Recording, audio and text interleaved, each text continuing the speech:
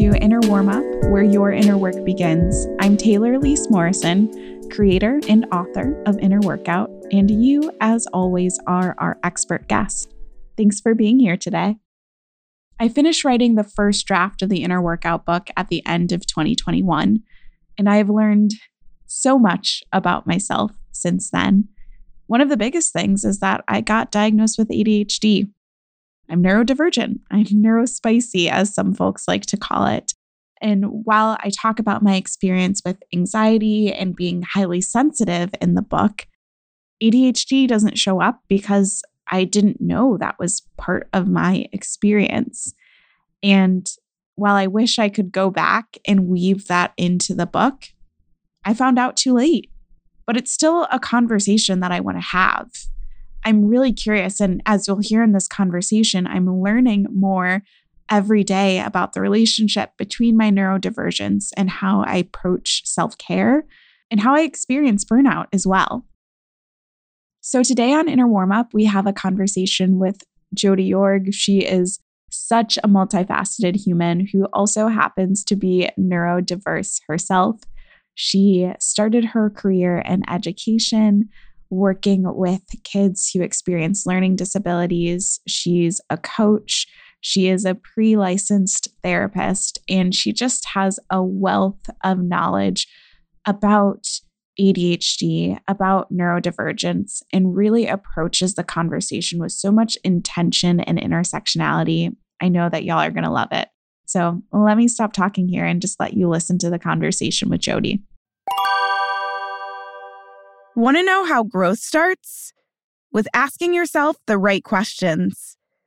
Our free Take Care assessment asks you 75 questions that get to the root of what you need most right now. After completing the assessment, you'll get a PDF profile with practices based on your results. Head to the link in our show notes to take care today.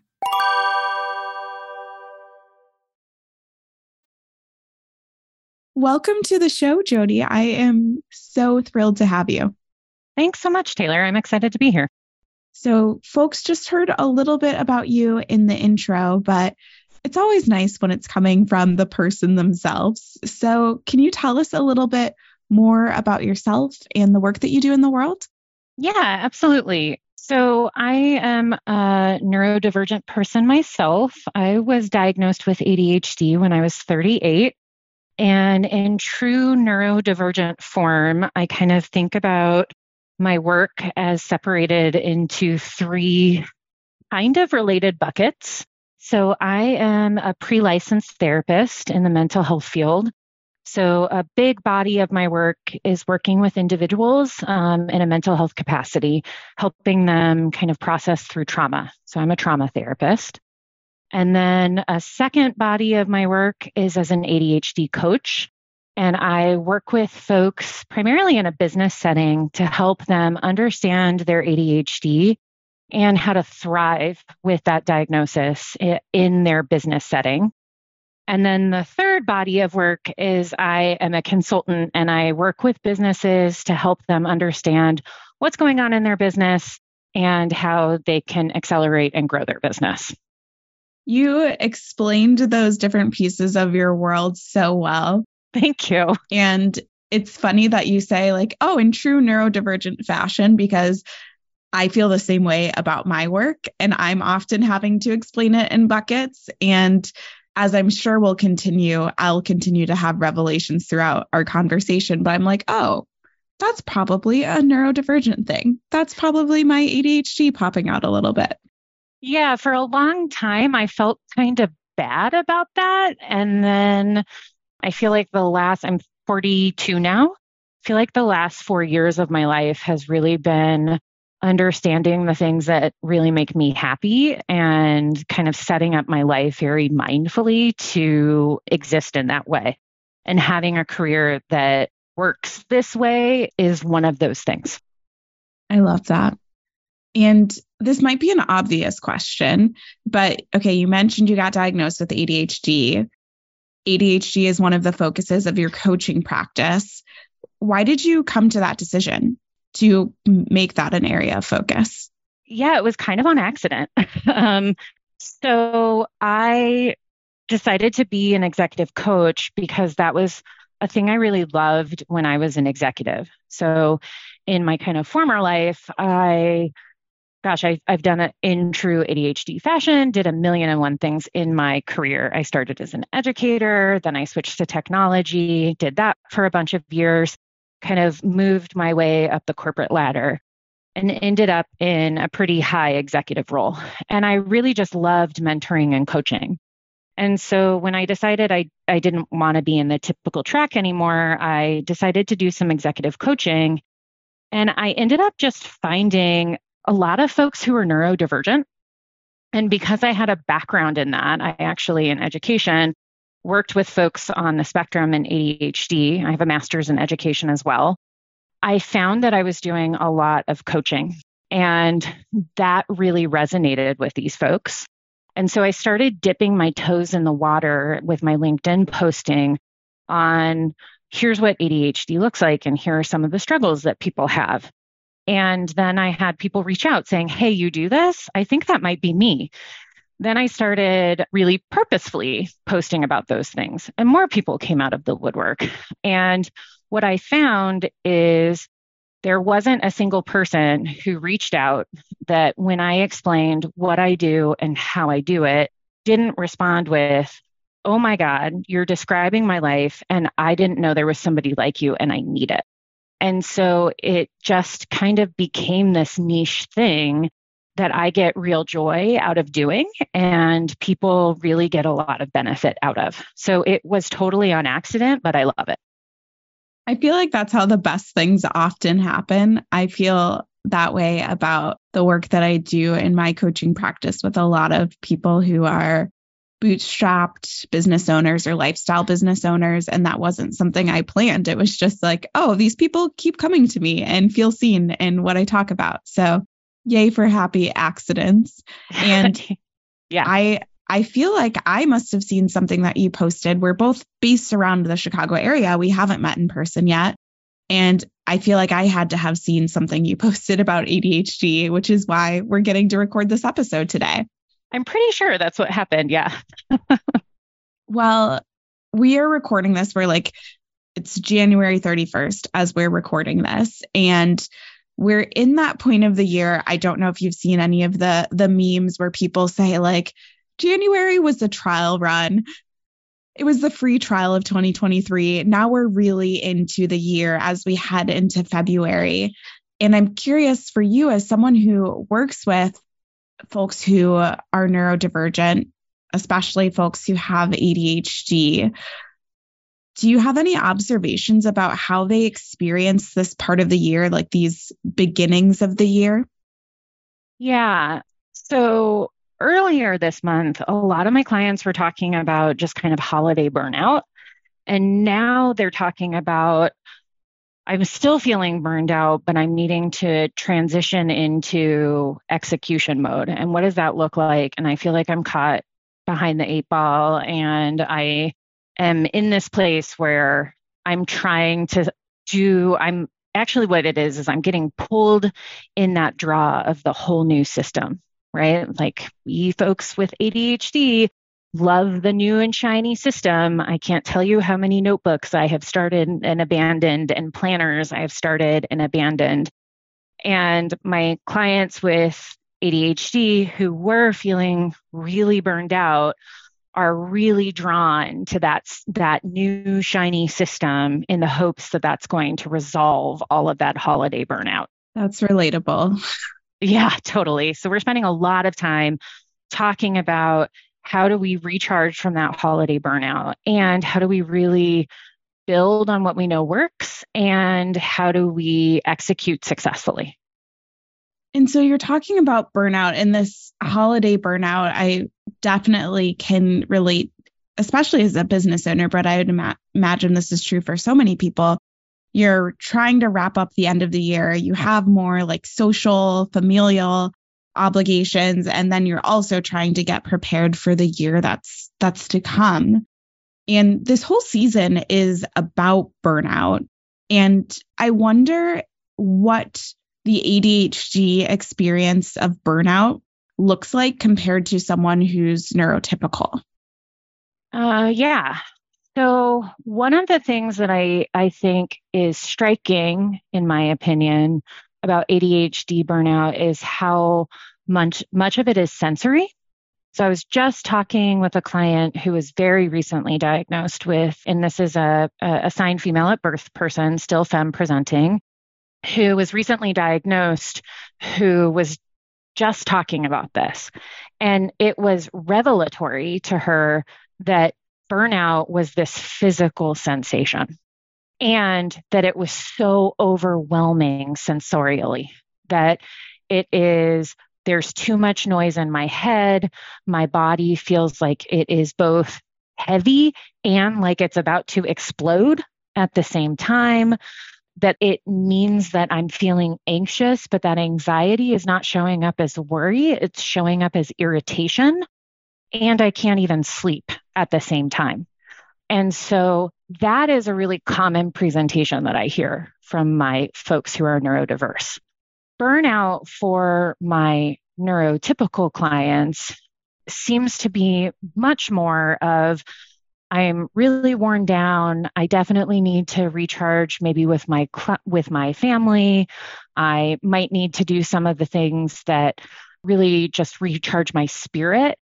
And so we'll talk about those things. But with my ADHD clients, it's really the whole self, right? I might need to go to a dark room.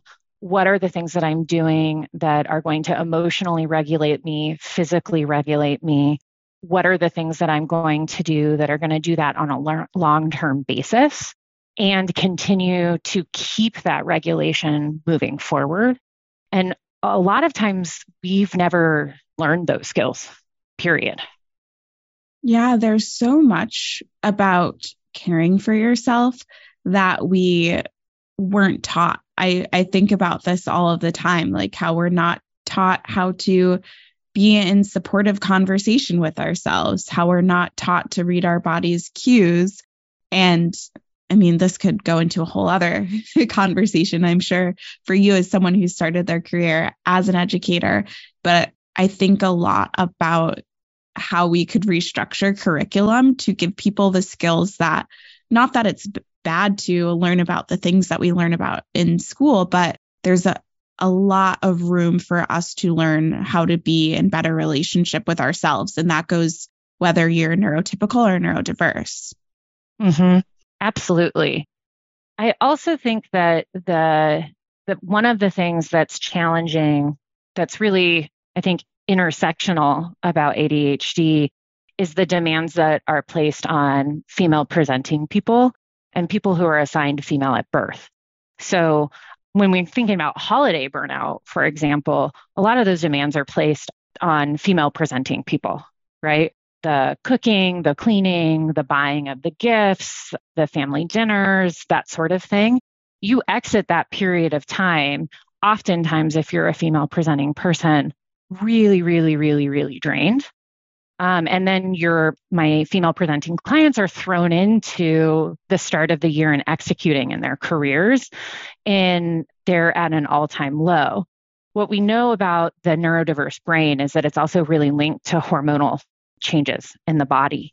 And so that's something that's only recently starting to be researched. It's not explained very often to folks when they're diagnosed at all. Like, that is not something that was explained to me. I'm only recently starting to learn about it as somebody who specializes in this field. And so when you're kind of right about to start your period, you actually have lower executive functioning than kind of resources than you do at the right when you ovulate. And that is problematic, right? If you don't know about it. And so your burnout can feel even heightened at those periods in time. Which is something that I have been experiencing personally. So in addition to my recent ADHD diagnosis, I also recently got diagnosed with PMDD, and it can be really derailing at certain parts of the month where already, like right now, we're recording this. I just finished my menstrual part of my menstrual cycle. So I just finished my period. I'm in a place where my focus is better, but I'm still having to do the work to just be able to maintain my focus that I have to do on a day-to-day basis as someone who has ADHD.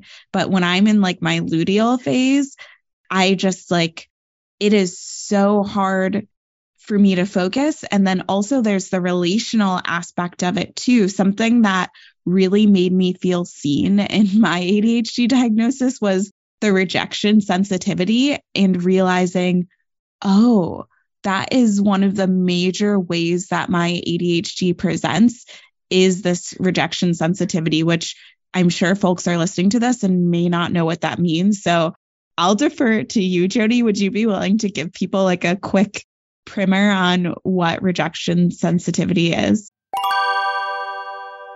We all have 24 hours in the day, but depending on your schedule, your responsibilities, and your finances, it doesn't always feel like that. We built the Inner Workout app to help you practice self-care with the time you have. It's filled with journaling practices, meditations, and mini courses called Journeys that you can complete in 10 minutes or less. But that's not all. Find more time for self-care with lock sessions, which go beyond notification blocking and allow you to lock yourself out of apps that steal your time and attention. Visit innerworkout.co/app or click the link in the show notes to add the Inner Workout app to your support system.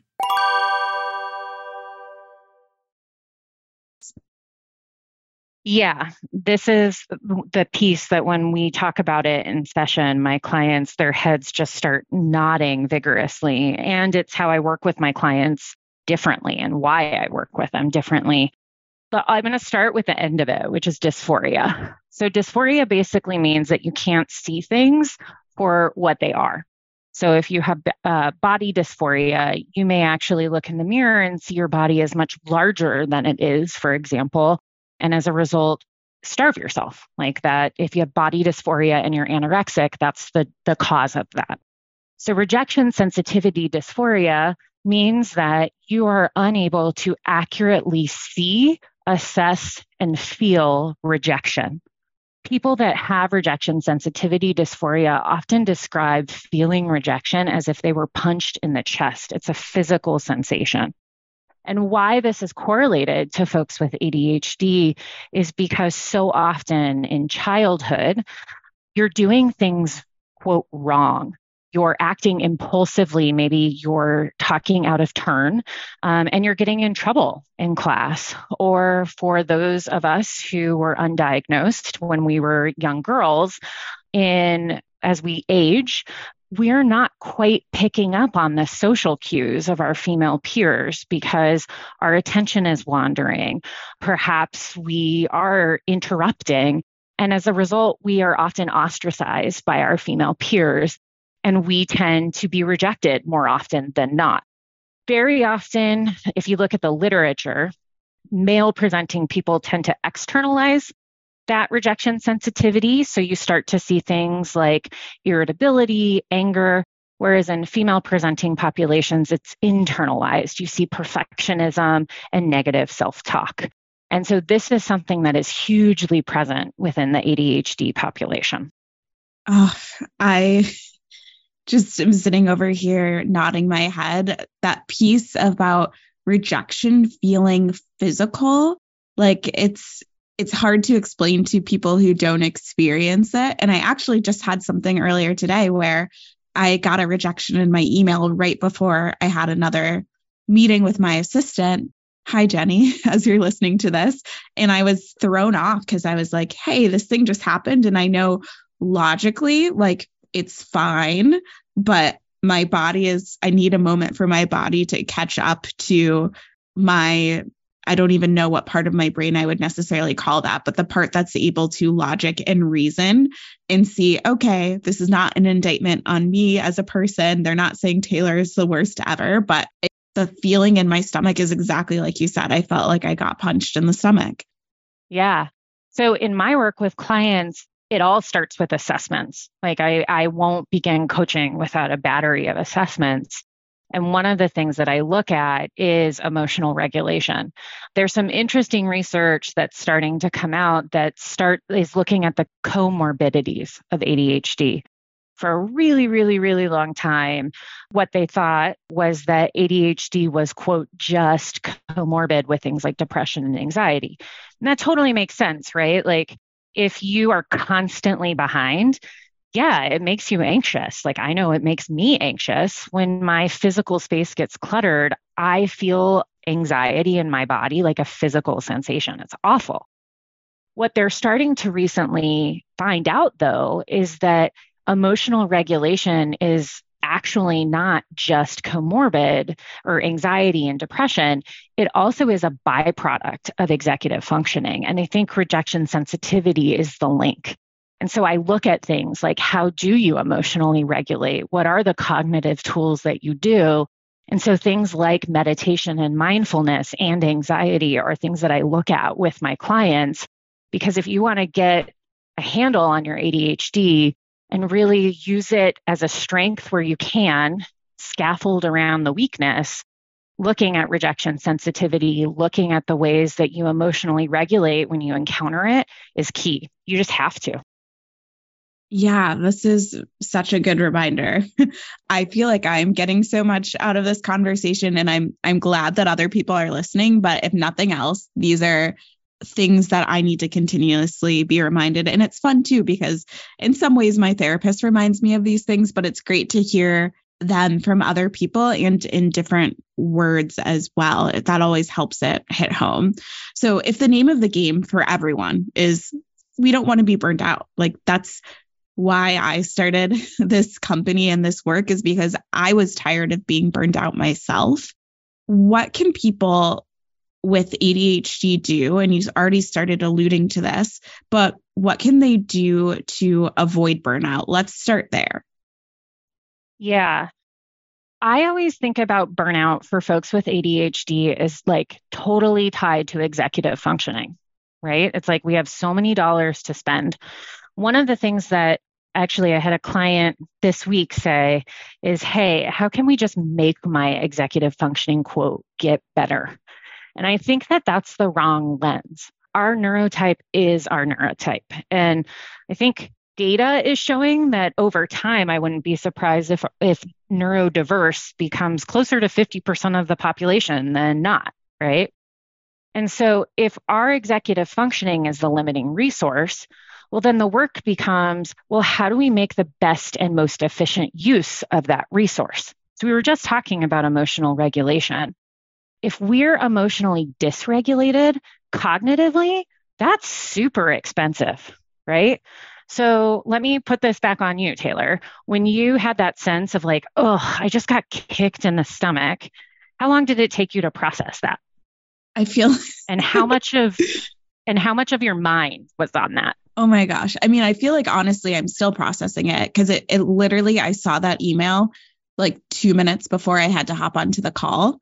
So because I had that relationship with my assistant, I could just say like, hey, I'm a little off right now because I'm still processing this thing. And then I honestly feel like I need to probably after this, like sit down, journal for a little bit, do some breathing or something because I'm still feeling it in my body. So yeah. And my mind isn't on it as much. It's more like I need to work through the sensations in my body that are still feeling a little tight and prickly. But in like shortly after it happened, it was like all I could think about. And I knew I was in this other meeting, but I was still thinking about that email. Right. So that's expensive, right? That's like most of your engine was going there. And I say that not in a judgment way, but to say the work then becomes, how can we help you process through that much faster? How can we help you get through that physical sensation that you're still carrying much faster so that you can then move on to a task that you cognitively want to spend more of that resource on? And so really, that is what I think about, is to avoid burnout. It's to really evaluate so much of your life. I, for one, was somebody who the way I managed my ADHD before I knew that I had it was I just constantly lived in a state of urgency because without knowing it, that's how I could get things done. I lived on one end of a dysregulated spectrum at all time. I was either constantly busy and constantly getting things done because the only way I knew how to do it was in a state of urgency, or I didn't have enough work and I was dropping balls left and right. That was really expensive for me, and I was constantly burned out, right? And so now I'm able to structure my life in such a way that I think about things like, when do I go to bed? Who are the people that I spend my time with? I do have a meditation practice. I pay attention to things like my caffeine intake. All of those things go into preserving my executive functioning for where I want it to go so that I'm not having to live in kind of a polarizing, deregulated system. That makes perfect sense. And I love this idea of like, it's almost reminding me of the person's name is escaping me now, but spoon theory and the idea for people with chronic illness and how they only have so much energy. And I talk about that a little bit in my book as well, but this is almost like cognitive spoon theory and supporting myself in that way. I love that. That gives me such a clear visual of like, okay, I've only got so much to give. How can I support myself with what I have? What's interesting, and I was sharing this with my client, is it actually does end up feeling like, oh, I have so much more executive functioning. I've gotten so much better at this. But I don't actually know that that's so. I think that you become more efficient at the resource, and then it feels like you've gotten better at it. But the reality is, when I reflect on my life 4 years ago to now, it's just a really different life. And it sounds like a really different life in a good way for you. Like in a phenomenal way. Yeah. I got really busy over the fall and it was too busy. And I was talking with my therapist and I was like, I am just constantly at like an 8 or 9 anxiety because of how busy I am. And she was like, Jody, when this is how busy you are when we first started working together, like you were always this busy. Isn't it wonderful that like this is not your life anymore? Now, how can we get you not that busy again? Because now you know you don't like that. And in that example, first of all, I love that for you. I'm so excited that your baseline of busy has lowered. I also love that you've built this relationship with your therapist. And this is just something I advocate for everyone, having a relationship with a therapist, with a coach, even with a trusted friend who can reflect your growth and progress back to you and can also see some of those patterns. I have this happen, yes, with my coach and my therapist, but also with my husband, who will just remind me that, hey, this is a different response than what you've had in the past. Or, oh, we've been here before. Here's how you responded to it last time. Is that how you want to respond to it again? It's just really beautiful to have those journey mates with you. Yeah, I don't know what I would do without my therapist. She's great. Yay for therapists. Yes, I agree. That is 1/3 of my professional life. So I'm definitely pro therapist. Yeah.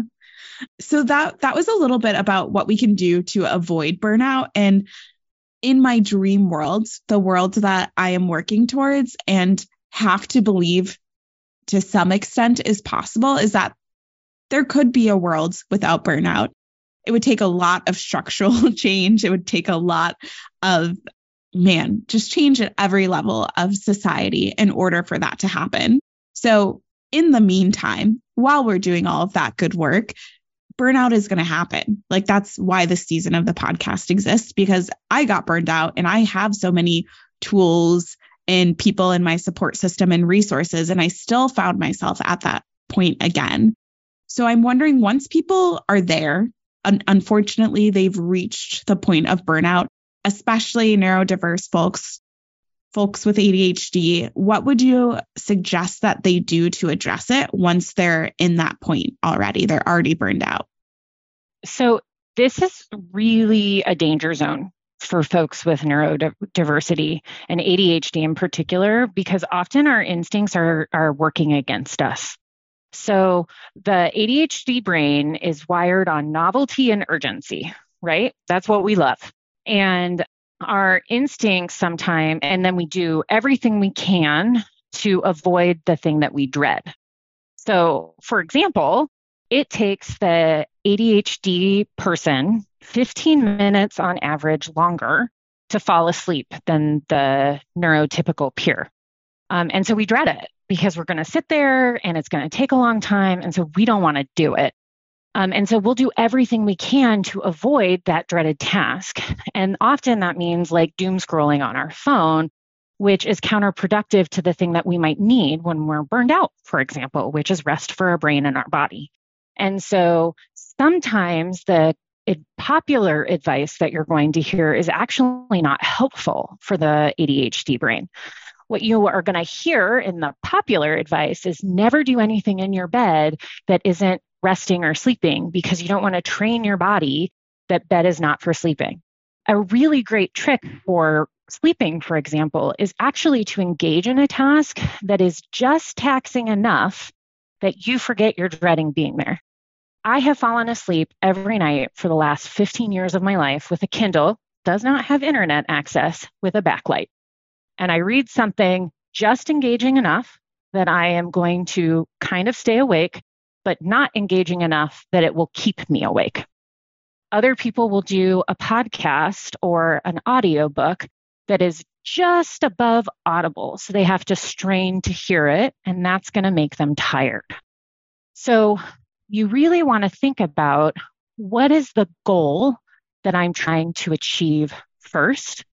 And how can I add novelty or urgency to that? Does that make sense? That makes perfect sense. And I'm sitting here smiling because my ADHD diagnosis, where it's coming up, I guess it's at 6 months right now.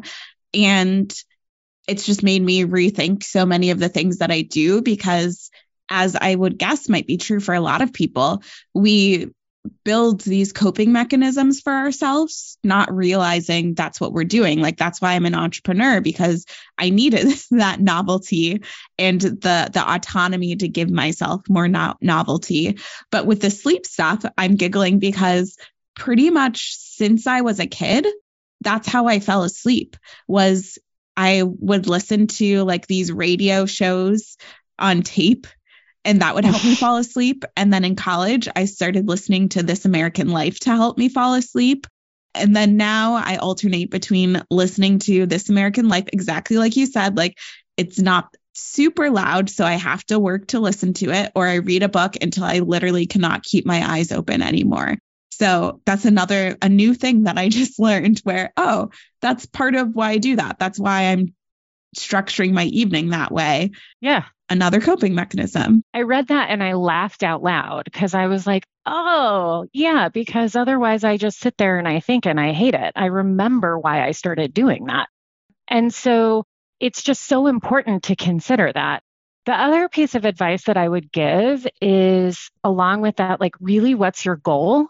Is we will often, as people with ADHD, just want to create a sense of accomplishment, right? To get away from the thing that we dread.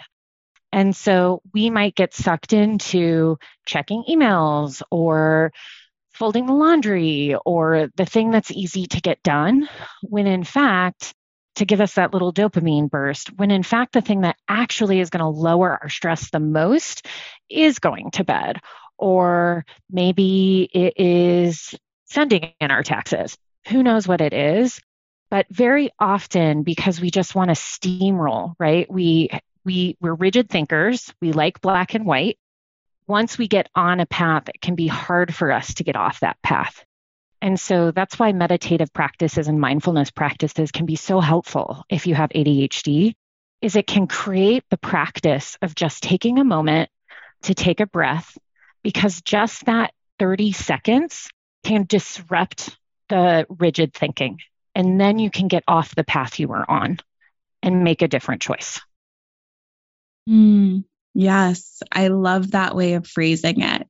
Mindfulness is a way to get us outside of the rigid thinking. I needed that. I feel like I could keep talking to you about all of these different things and be like, is this because of my ADHD? Is this because of neurodivergence? But I don't want to subject people to like a 2-hour episode. So I think I'm going to start to wind things down.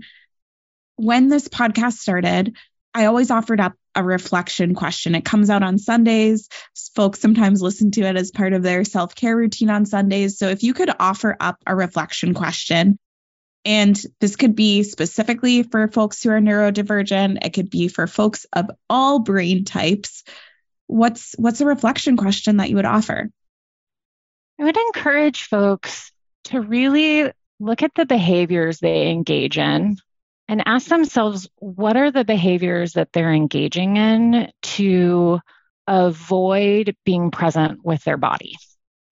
What I find for my folks with ADHD in particular is very often it is avoidance that gets kind of in the way. And in particular, in our conversations, it's that way then leads to the shoulds and the shame and the negative self-talk. And so what I do, I take a strengths-based approach, is very much flipping that on its head and to say, okay, well, what are the ways then we can build on your strengths so that we make those things easier to do? But by focusing on where the avoidance is, that's usually where we can find it. That was such a powerful question. I hope everyone takes you up on reflecting on that question, because all of us, regardless of what our brain looks like or how our brain functions, could stand to be in deeper relationship with our bodies. This conversation has been such a delight. I bet that there are folks who are here who are listening who are like, I want to hear more of what Jody has to say. So how can folks keep in touch with you? Well, I'm on LinkedIn. I post pretty regularly about all sorts of topics, but especially neurodiversity and inclusion. And then my website is just jodieyorg.com, JODIEYORG.com. And that's an easy way to follow me. Well, Jody, thank you so much for this conversation. And thanks to everyone for listening. Thanks for having me, Taylor. This was a great way to spend part of my afternoon. I really enjoyed it. Me too. I feel like this gave me energy. I was starting to go downhill and this boosted me. I'm going to ride this high to the end of the workday. Me too. I have a task I'm dreading. I have to go to the bank and this is going to help me get there. I love it. We both needed this boost. Absolutely. Well, that's the show today. You got to hear me have some aha moments in real time. I hope that you will follow Jody if you want to learn more. And if you haven't pre-ordered the Inner Workout book, I mentioned a couple of concepts like spoon theory that get mentioned in the Inner Workout book. Please take a moment to do that. It's just innerworkout.co. There's a link to pre-order right on the homepage. We're also linking to it in the show notes. Pre-orders are, I just cannot overstate, like they're a huge deal for authors, especially first-time authors like me. So if you enjoy the content that we put out on Inner Warm Up and Self-Care Sundays, I hope that you'll pre-order and that you will tell a friend. We're going to continue with the burnout season next week. Until then, thank you so much for your time. Thank you, as always, for your expertise, and take care.